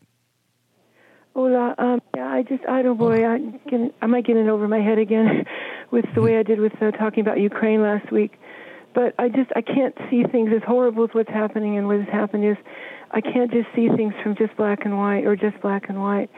I mean, the Palestinians have been treated so horribly for 70 years now, and if something had been done a long time ago, some kind of dual state thing, now, I don't think that's ever going to happen. But it's always just the one side. And, I listen to the BBC World Service at night a lot when I'm not listening to you. It's after you're on. And I get a lot of news, and the Palestinians are killed all the time for one reason or another, by Israeli forces. And again, I'm not trying to justify this insane attack and everything, but it just seems it's always the white hats and the black hats, and I just feel that's very just self-defeating, or just defeating for everyone, right? And I don't disagree with you. Listen, and I say that with this caveat. I realize that there's a conflict. I don't know, as a matter of fact, when the Palestinian Authority or Hamas or even Hezbollah or anybody else that's come, or Iran, comes to the aid of the Palestinians and says that the Israelis have arbitrarily been killing Palestinians. I don't believe that as a matter of fact, but I can't say that it's not happening, right? I know they're dying. And I think that there's been debate on this. I had a very good friend, a group of friends growing up that were Palestinian, and didn't keep in touch with all of them as we all got older. But one of them I stayed in touch with on social media. And every now and again he would ask me, why are you a Zionist? Why are you defending them? Don't you realize what they're doing to the Palestinian youth and the way that the apartheid Israeli state is mistreating my people, my homeland, my ancestors? And I really was sympathetic to listening, and I would get in these very long debates and really discussions, not even debates, because I wasn't debating any particular perspective. I was listening to what he had to say, and I agree that we need a solution here. We can't have a perpetual war based on the idea that the Balfour Accords that were signed way back when the UK brokered the deal for this current conflict over the division of real estate. And what I can say is the United States fought a war, and we fought a war against England, and we gained these 13 colonies. The United States fought again in the Spanish-American War and acquired Puerto Rico, just as an example. Many people get into wars, and there is a consequence of war. And some people win, some people lose, and to the victor go the spoils, right? As the saying goes. So, I mean, if there's an issue with the Balfour Accords, which I believe there is, in their opinion, they're saying this was unfair. They've taken our ancestral land, et cetera, et cetera. The Israelis saying, excuse me, we marched through Israel for 40 years. Right, according to the biblical account, that this is their land. It's the land of milk and honey and whatnot. I get it. I understand that each of them is laying a claim. But at some point, right, we do have to acknowledge the fact that this is an issue that was, at least on paper, resolved. And they've been trying to negotiate ever since. I have seen videos all over the place sent to me by people. You see these Israeli soldiers taking aim at usually young Palestinian men and shooting them in the kneecap, knocking their, every part of their leg from the knee down right off of their body. And this was presented to me as, you see how the Israelis treat us. However, other angles of the same videos were sent to me showing that there was them antagonizing, them inviting the situation, them coming with baby carriages and dressed like women but with suicide vests on and other things, and sneak attacking. So the Israelis are responding with non-lethal force and shooting them in the leg.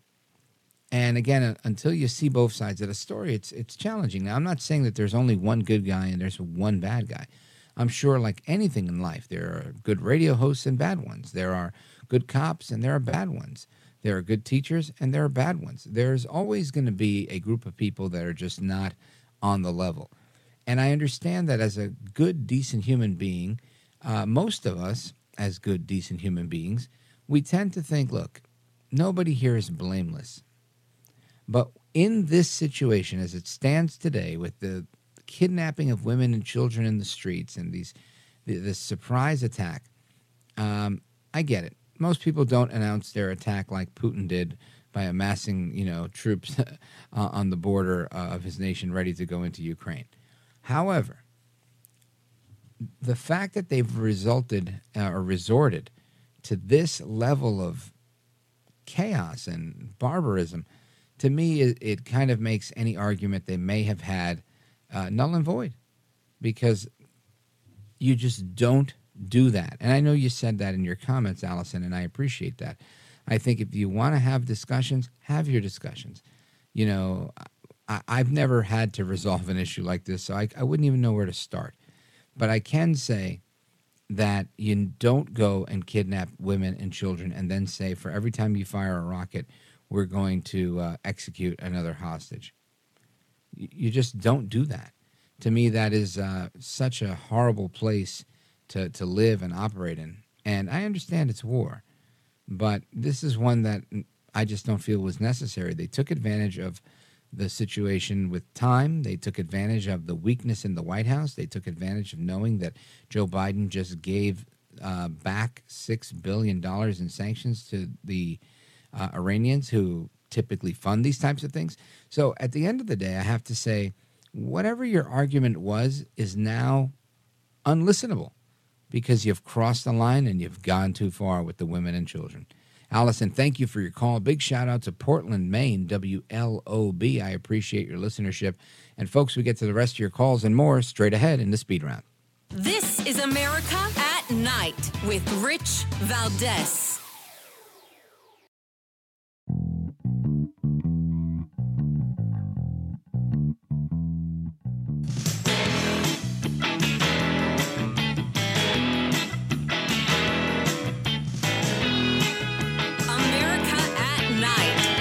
Rich Valdez. All right, it's the Speed Round, 833-482-5337. Let's go to Andrew, Clinton, Illinois, WHOW. Andrew, you're on with Rich Valdez. Go right ahead. Good evening again, Mr. Valdez. Hey, I think it's pretty obvious to most people at this point in the Ukraine war that probably would never have happened had Mr. Trump been reelected. Unfortunately, we have El Barbosa in the White House now. You just alluded to it on the last block. The weakness in the White House, I think, has also kind of encouraged the Palestinians to move back again against Israel. And it's tragic. It's terrible. We need someone with competence, someone that leads with strength on the international level. And we just don't have that right now, unfortunately.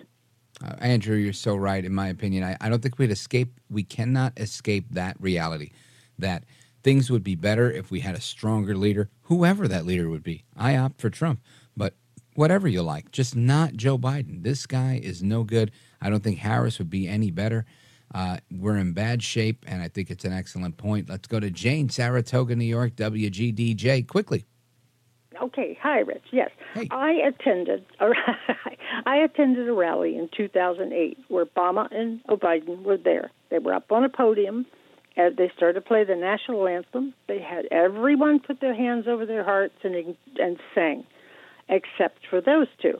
When they came down, I walked up to them and said, "Excuse me, why were you the only two who did not acknowledge or honor the flag?"